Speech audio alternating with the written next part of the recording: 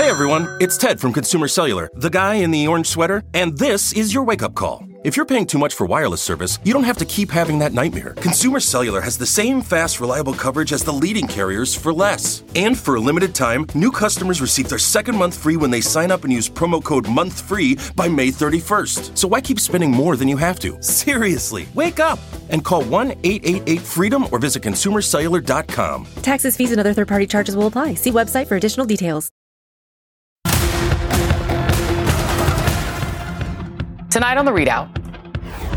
He was actually willing to do whatever it took to stay in power. And I think, although I certainly regret my support for him, there's no question now that anyone could say, we don't know what he'll do. Maybe we can trust that he'll uphold the Constitution. Every day he tells us what he'll do. Liz Cheney speaks of her regret for supporting Trump for years and warned about the consequences if Trump returns to the White House.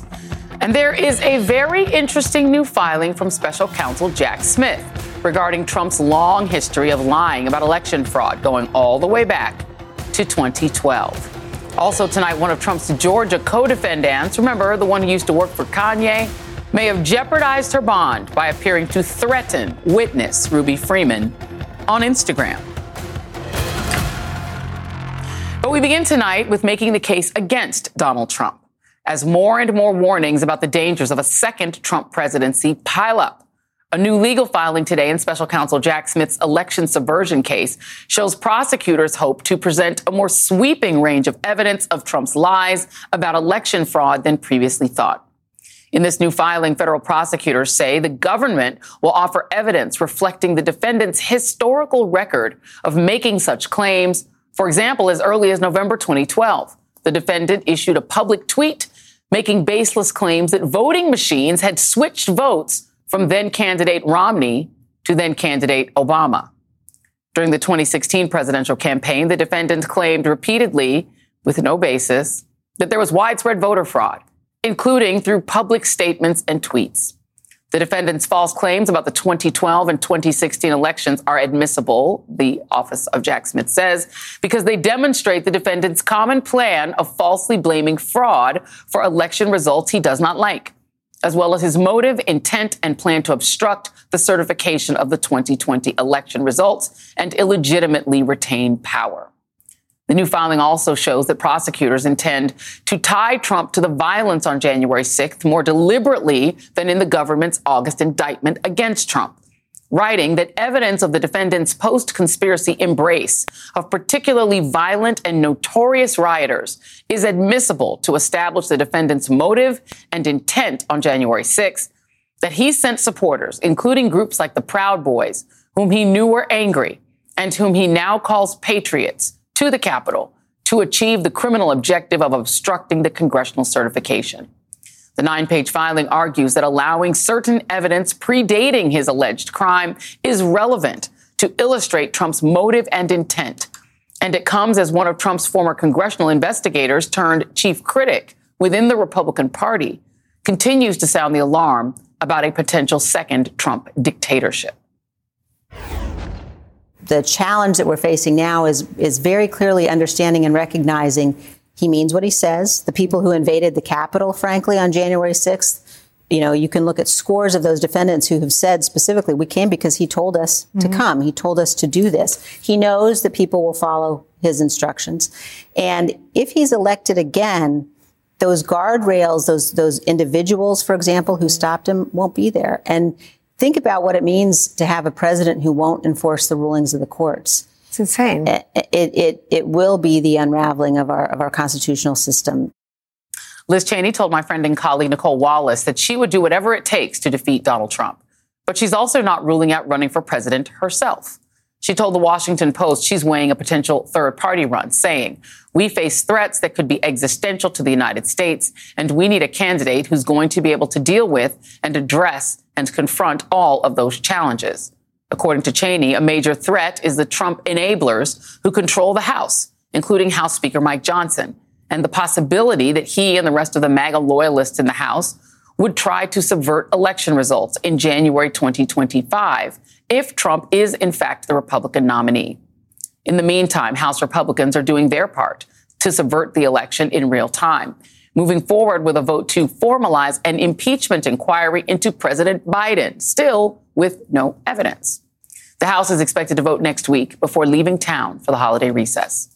Over the weekend, House Oversight Chairman James Comer expressed confidence that what's left of the House Republican moderates, whatever that means at this point, will get on board with a vote this time because of angry constituents at Walmart over the Thanksgiving holiday. He also continues to roll out increasingly mind-melting justifications for their evidence-free impeachment, including what he called new evidence claiming Hunter Biden was funneling money to his father, which friend of the show David Corn pointed out was actually reported months ago and doesn't look like anything like an impeachable offense. That's bullcrap. Look, if he wanted to send his money to his son for a truck, then send him money for his truck. But he got paid back from China. So it doesn't matter whether all this money we're showing that's going into Joe Biden's back pocket was a loan or not, which it wasn't. You can loan people money. If they pay you back, then you benefited directly.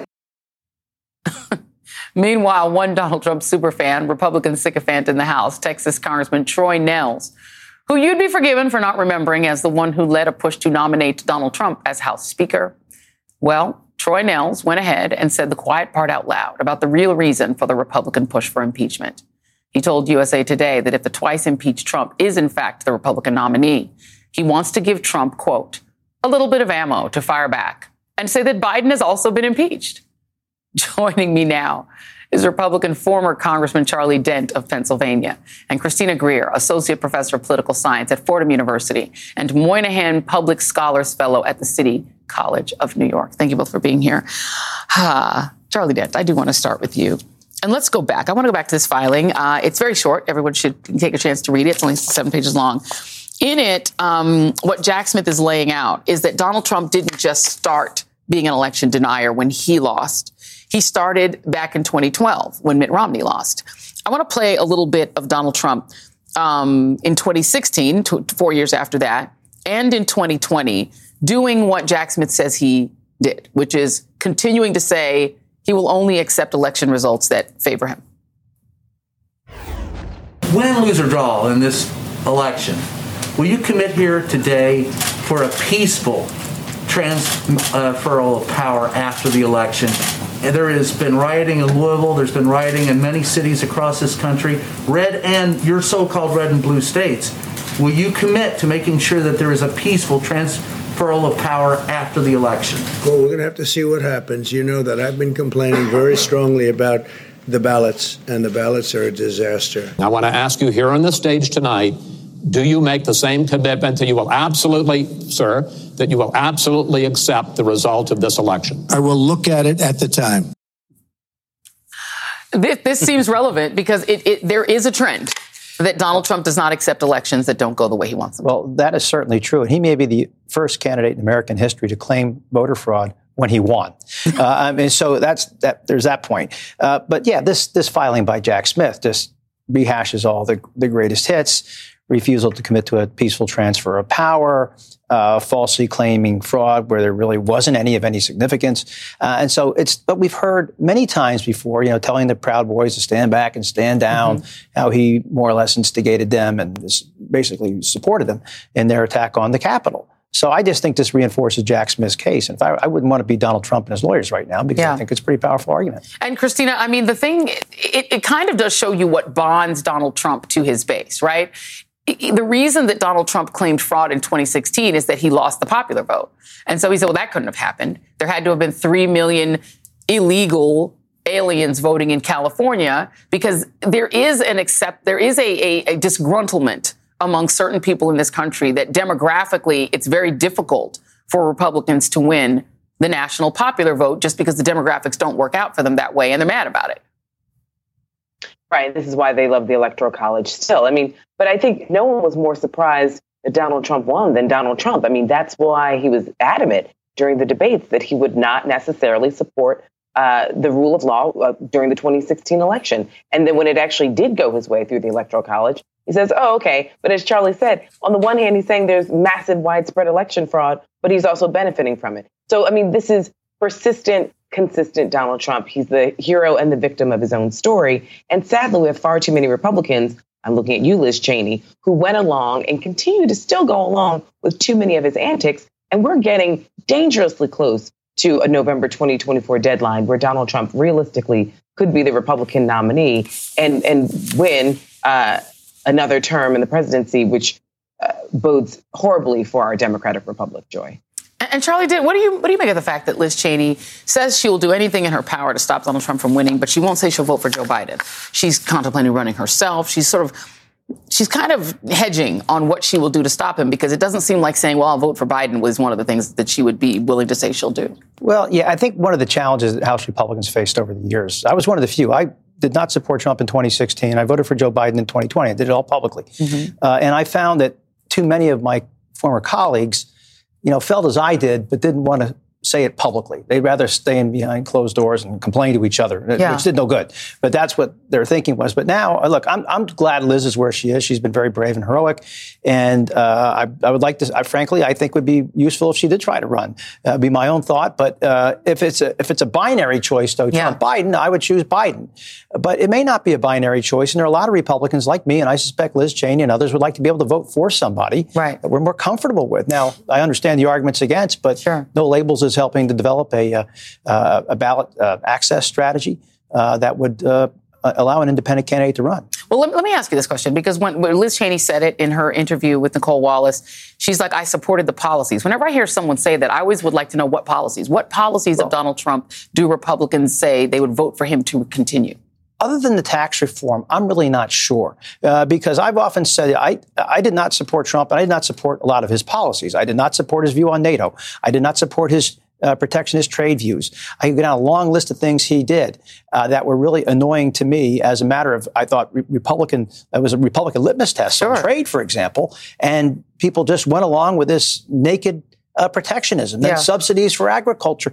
I mean, there were all sorts of things that he had endorsed that I thought were wrong-headed and flew in the face of Republican principles. Just his whole turning back on the international order that Republican presidents, Ronald Reagan most notably, defended fiercely. And Trump was just in the wrong place. It is interesting. I would love for somebody to tell me what policies they meant, because, I think if you're for what he was doing or against it, then there's the authoritarianism. Let's just play a little bit of that.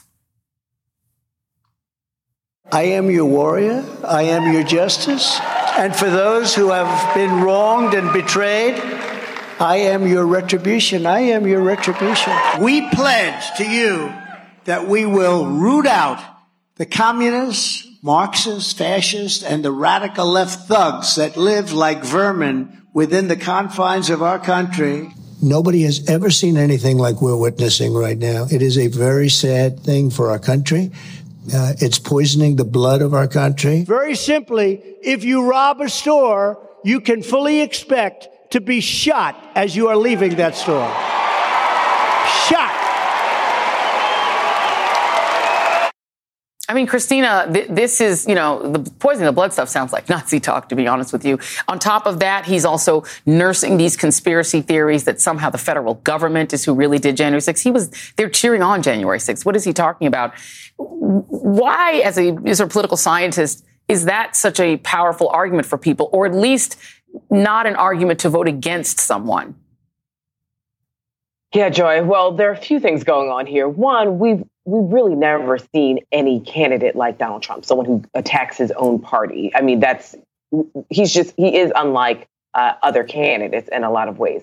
Two, we know that so many people in this country are ahistoric. So the use of vermin, when you're talking about, in the blood, these are things that we, some of us who study history remember from the 1930s and 40s, and it's clear as day to us, but not to others.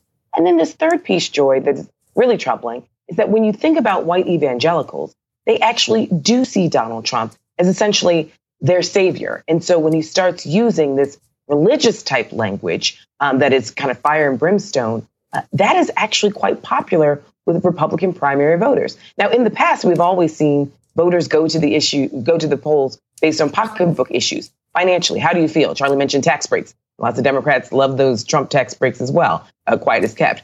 But we know that Donald Trump's policies didn't trickle down to the vast majority of Republicans who are his diehard supporters. And so in many ways, it's just white supremacy that is feeding this. I mean, Lyndon Baines Johnson told us all about it when he talked about, being the white man's pockets as long as you can help them think that they're better than the Negro. And so Donald Trump has tapped into all of these things simultaneously, to say nothing of, he's been in people's living rooms for about 25, 30 years as this successful person, which we all know he hasn't been. And so it's a perfect storm when also you have a feckless Republican Party who will say in behind closed doors, we really don't like this, but obviously won't ever stand up to Donald Trump when it matters. Before we go very, very quickly, Charlie Dent, what do you make of the fact that they're now admitting on the Republican side that, and Trump is admitting, the only reason they want to impeach Biden is to make it even, Steven, so that people can say they're both impeached?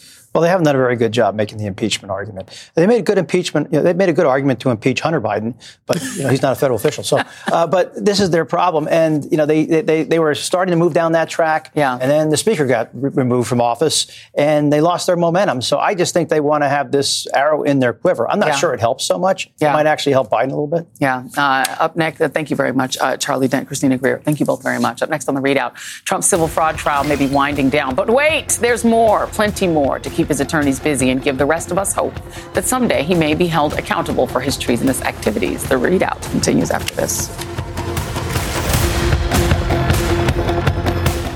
Today and every day, Planned Parenthood is committed to ensuring that everyone has the information and resources they need to make their own decisions about their bodies, including abortion care. Lawmakers who oppose abortion are attacking Planned Parenthood, which means affordable, high-quality, basic health care for more than 2 million people is at stake.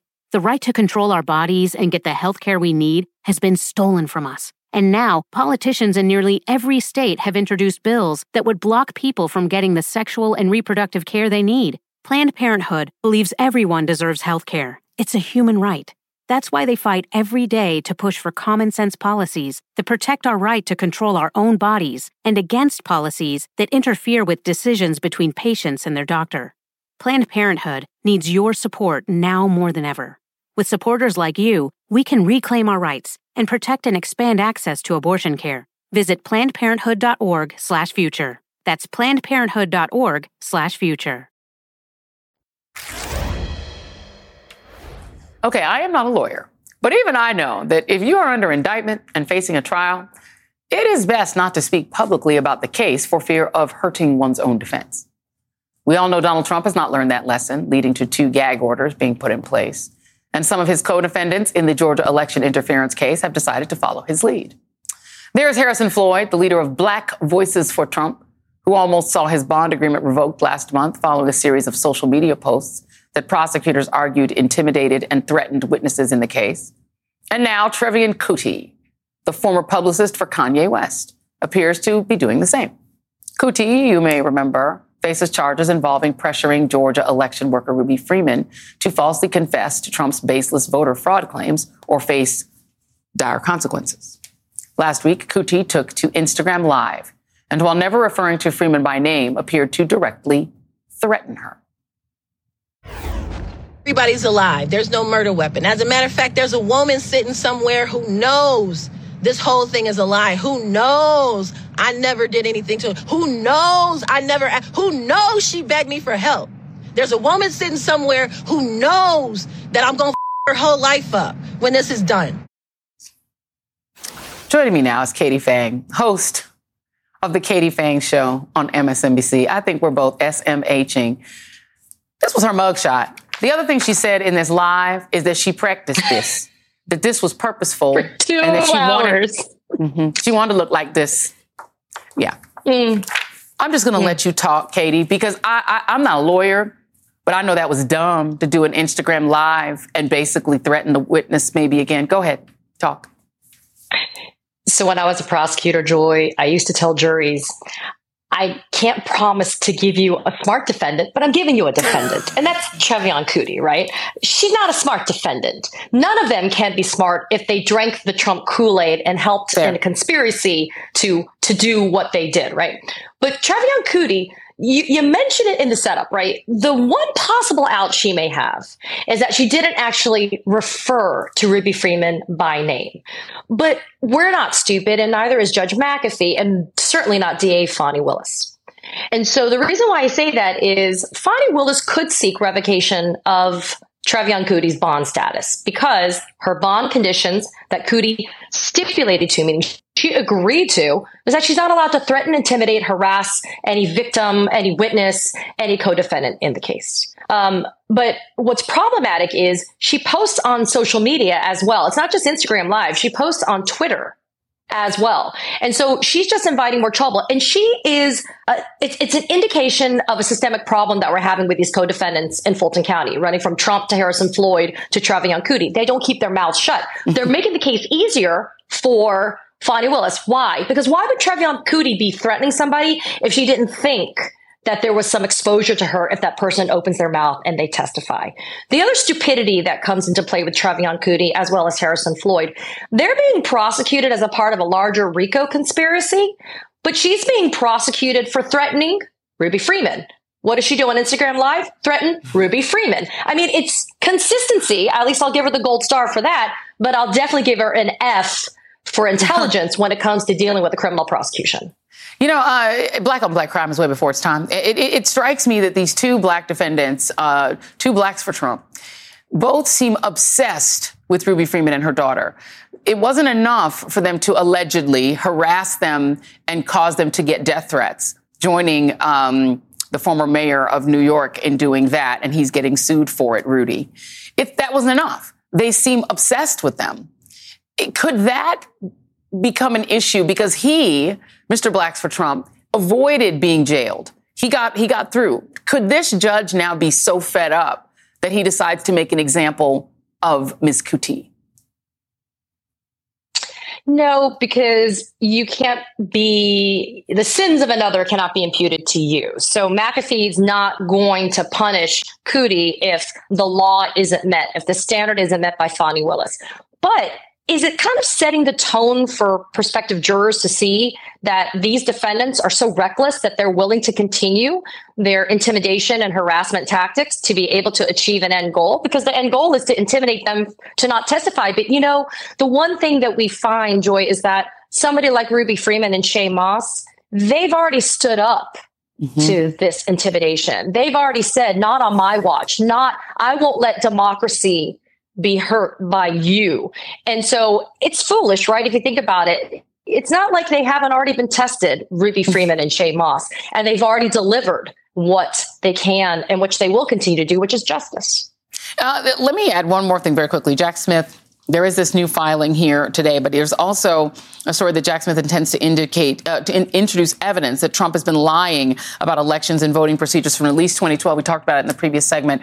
What do you make of this filing that he's going to now introduce his prior claims of election fraud dating all the way back to 2012 before he was even a candidate? So this is a really fascinating piece of ammunition in the arsenal of a prosecutor. 404B normally, it's a rule of evidence, says you cannot introduce evidence of prior bad acts, crimes, or bad conduct of a defendant because we don't want juries to convict a defendant because it seems like they have a propensity to commit a crime of a certain nature. However, in this particular instance, when you have the facts of another crime or bad conduct that is, quote, inextricably intertwined, meaning Jack Smith can't tell the full story of the commission of what happened on 1/6 in terms of the indictment that Donald Trump is facing, a judge can allow that evidence to come in. Another situation where that evidence comes in is when you're going to say, you know what, it wasn't like Donald Trump was just walking along and he stumbled onto an insurrection. It wasn't like he was just walking along and he stumbled onto a conspiracy. And so the judge can allow the evidence in to say, Donald Trump had this plan or this scheme that has spanned years. It started in 2012. It culminated in 2021, even into 2022. It continues to this day. And so a judge can allow a prosecutor to let that evidence in. So a jury understands there was no mistake. It was a plan. It was motive. It was all consistent conduct. And that's the reason why it can be introduced. We love chatting with Katie Fang. Thank you so much, my friend. Much appreciated for helping us unpack all this stupidity and mess. Thank you. And still ahead, Israeli forces carry out the most intense assaults and airstrikes on Gaza so far amid skyrocketing concerns about the civilian casualties. We'll be right back.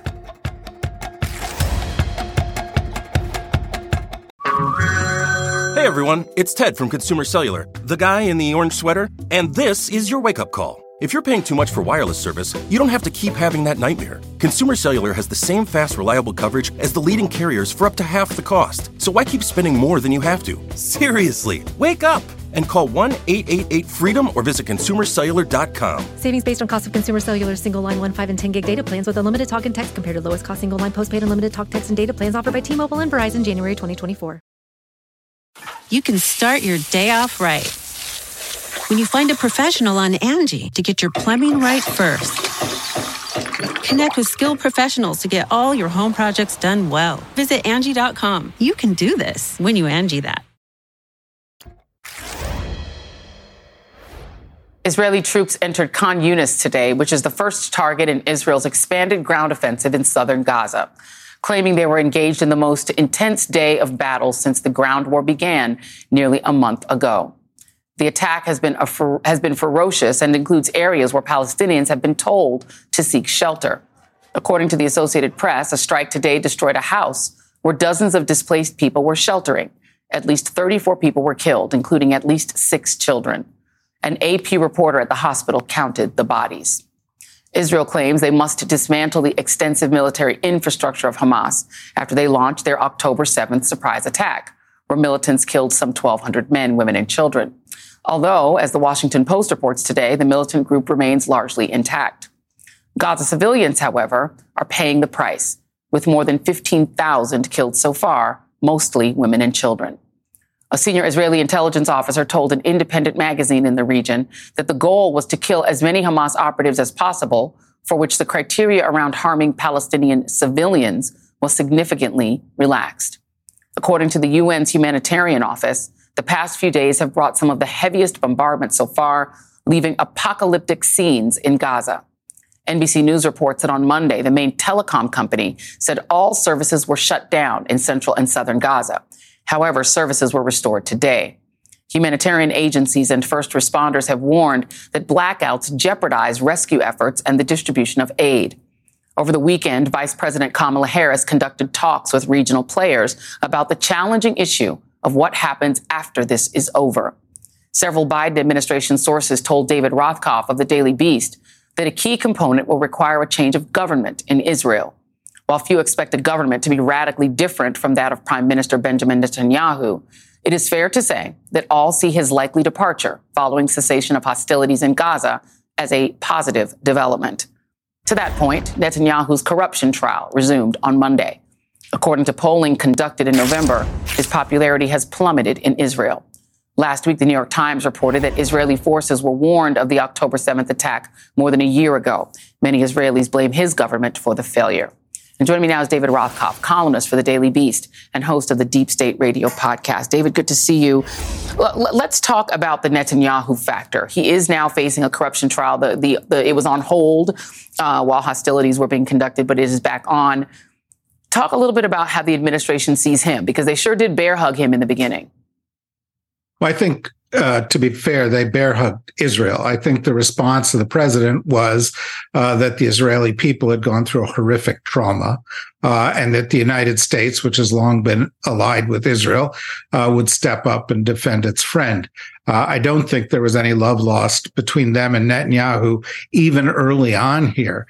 But what's happened over the course of the past couple of months is that Netanyahu has systematically ignored the warnings of the United States to stick within the rules of international warfare. And as you said, the toll in Gaza has been horrifically high.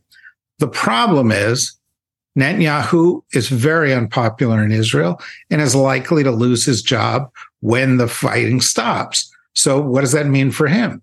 He wants the fighting to go on. He's got an incentive to drag this out. And of course, the longer he does that, the higher the toll in Gaza and the more tension between the United States and the Israelis. And I think that's a big problem that's looming days or weeks from now. And that is, when does this reach a breaking point? When can the United States no longer tolerate a situation? You know, you mentioned the number of deaths. Tens of thousands have been injured. 1.8 million Gazans out of 2.2 million have had to leave their homes. 100,000 buildings in Gaza have already been destroyed. And there's every sign that the fighting in the south is going to be more intense and the civilian tolls are going to be higher. The change in the administration's rhetoric has been really led in some ways by Vice President Kamala Harris. I want to read what her message was, sort of behind the scenes to the Israelis. And it says the strong behind the scenes message to the Israelis is that as the Gaza campaign continues in the South, it must learn the lessons of the North. As for the West Bank, the conversation is said to have referenced U.S. concerns regarding Israeli settler efforts to appropriate more land in the region, as well as growing violence in the region between settlers and Palestinian residents. You know, we've seen settlement activity continue and really accelerate in the West Bank while Gaza is being pummeled and settlers attacking Palestinian residents and throwing them off of their land, et cetera, planting their flag and taking people's homes. Does the United States have any leverage to stop that? This is not something new. This has been going on for a long time. It's only an accelerated practice. Can the United States do anything about it? Well, the United States has leverage, of course. The United States provides a lot of aid to Israel, and the United States is seen as Israel's key ally in the world. The United States could withhold some of that. Thus far, the United States has not been willing to do that. The question is, how far can Netanyahu push this administration? I think when the vice president was in the Middle East, she spoke with a whole array of regional leaders, plus the president of Israel, plus the head of the Palestinian Authority. And I think the message from the regional leaders was, we'd like to help look at a solution, but first the fighting has got to stop. Then there's got to be a political change, and it's got to affect both Gaza and the West Bank. And ultimately, we need to see both of those parts of the world under one authority. Netanyahu, for 20 years, has been trying to pry apart the Palestinian people, weaken them by pitting Hamas against the Palestinian authorities. And that's got to stop. There's no way to have a political solution unless there is one legitimate government speaking for the Palestinians. We have the prospect of potentially having a president who is under multiple indictments. Here is what Netanyahu is facing. Accusation of fraud and breach of trust. He and his wife received lavish payments from prominent individuals in return for political favors. Another fraud and breach of trust case is in exchange for favorable legislation. He would slow the growth of a rival newspaper. There's fraud, breach of trust, and bribery. Netanyahu granted regulatory favors to Israel's leading telecom company in exchange for positive coverage. If he gets convicted, then what? Well, I think Netanyahu is going to have to leave office sooner rather than later. I think, at the end of this fighting, I think that maybe in a matter of a couple of months, he may only have a few months more than that. But once he leaves office, the question is what replaces him. It is unlikely to be a radically different government. It may not have him. It may not have some of his more odious cabinet members, but it is likely to still have a substantial component from the right, and it is still going to be resistant to the kind of changes that are necessary for long-term stability, and that has to do with getting to a two-state solution. And that is the answer that everyone knows is the answer that no one can seem to get to. David Rothkopf, always a pleasure. Thank you so much for being here. And coming up, Florida Republicans try to figure out what to do about the rape allegation against their leader, Christian Ziegler, as we learn more about the power couples tied to anti-LGBTQ organizations. A full update is straight ahead.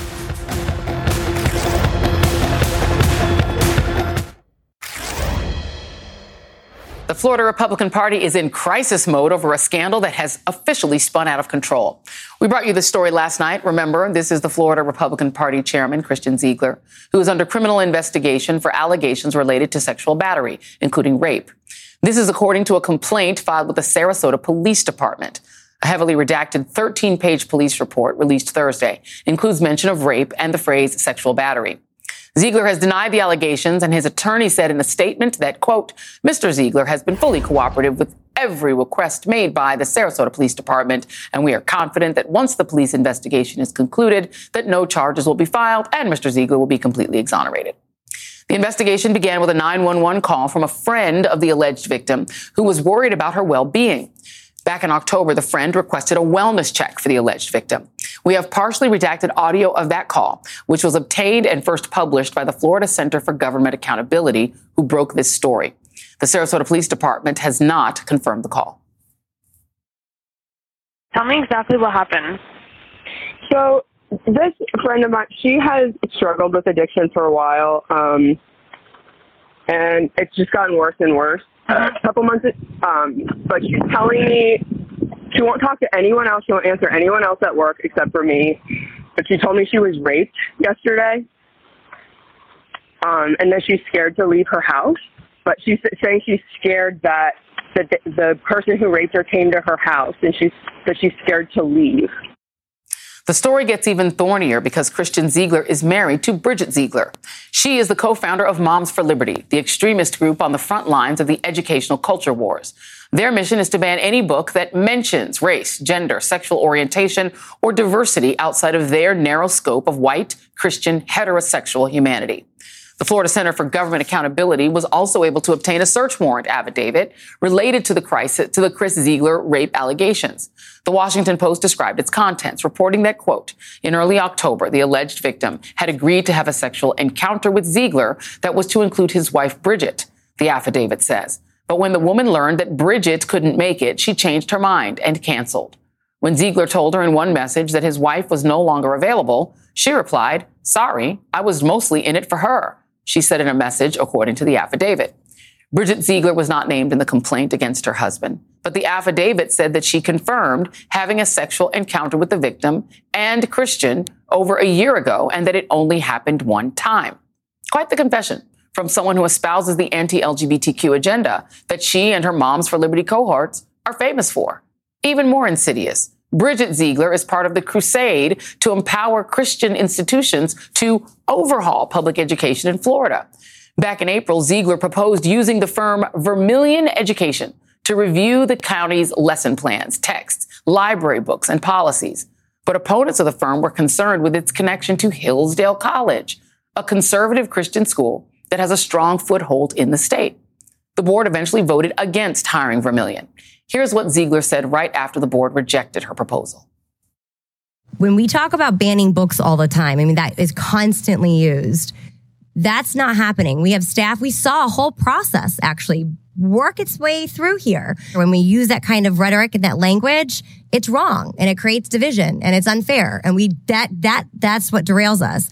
And that's a lot of why bringing in someone to kind of look through things to say, hey, we've got a clean bill of health, or there's some areas that we could improve upon that keeps us out of the fire. And when we come back, we'll hear from one of Bridget Ziegler's peers at that meeting, Sarasota School Board member Tom Edwards, along with the reporter who blew this story wide open.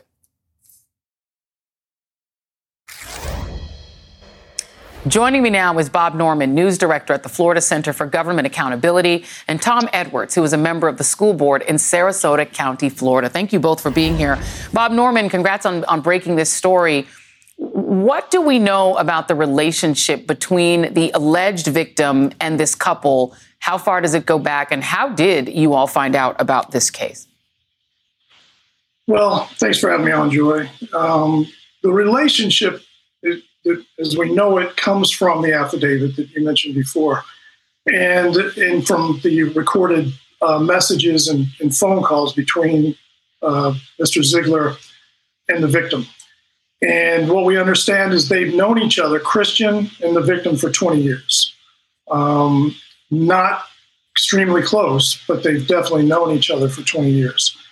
And the other thing we know is that more than a year ago, some point more than a year ago, the Zieglers, Christian and Bridget, had a three-way sexual encounter with the woman. And that's just about it in terms of the relationship.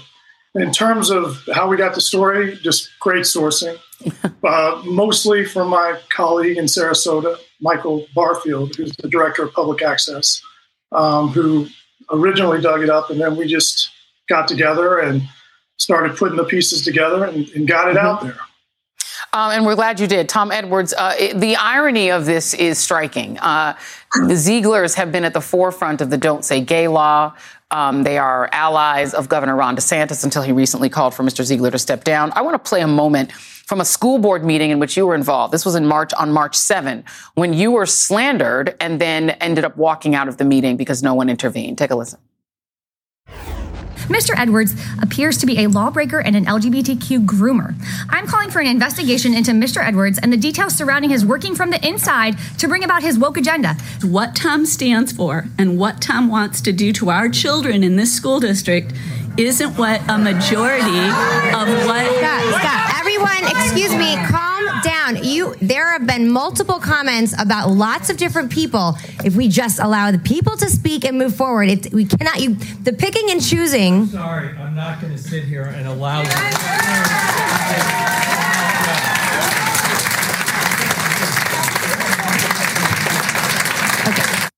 And I will note that those were actually two different meetings. There was a meeting on March 7, and then there was a meeting March 21 when you walked out. Talk about what the Zieglers have been trying to do and implement in the Sarasota school district. And also why you walked out. Well, Joy, thanks so much for having me on. I walked out because the ugly hate LGBTQ plus rhetoric didn't affect me personally, although it was directed at me. Because I'm a member of the LGBTQ plus community, what I was most concerned about is our children and our LGBTQ plus children that would hear that ugly rhetoric and think that they were going to grow up to be groomers or pedophiles. And that's unacceptable to me. And so I asked Mrs. Ziegler to shut down the meeting and to shut down the comments. She refused. And so I had to figure out quickly on my feet, how can I get this meeting and ugly rhetoric to stop? So I got up and walked out. And sure enough, that's what stopped it. I did it to protect our students' friends, and our community from that ugly hate speech. You were also in the meeting where Ms. Ziegler tried to get Vermillion hired to consult to the school board and implement what really amounts to a Christian nationalist agenda, a white Christian nationalist agenda. What is it that they're, in your view, trying to do? Because it seems that at least Mrs. Ziegler is in some way, somehow part of the LGBTQ community, or at least sometimes.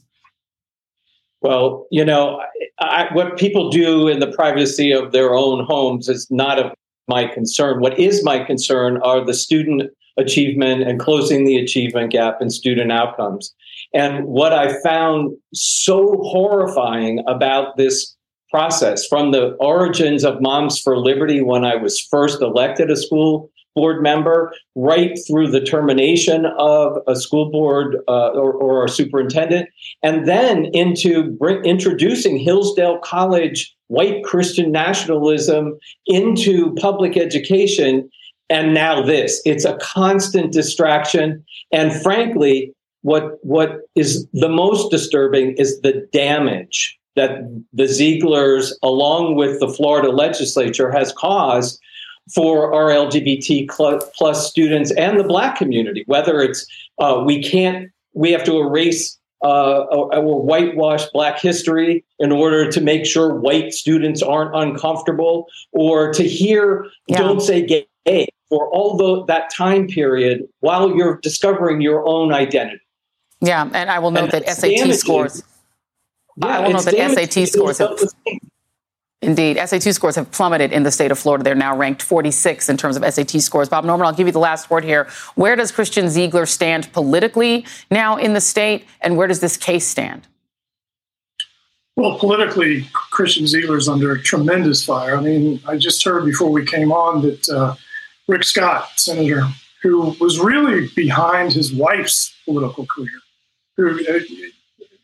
Bridget had not been involved in politics until she put her name in for the school board. And it was Rick Scott that appointed her.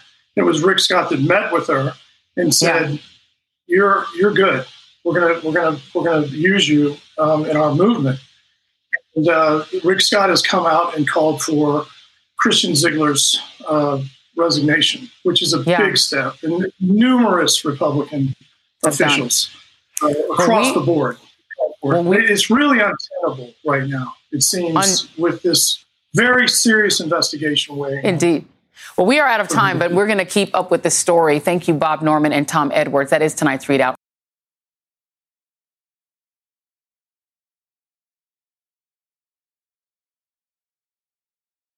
You can live out your MasterChef dreams when you find a professional on Angie to tackle your dream kitchen remodel. Connect with skilled professionals to get all your home projects done well. Visit Angie.com. You can do this when you Angie that.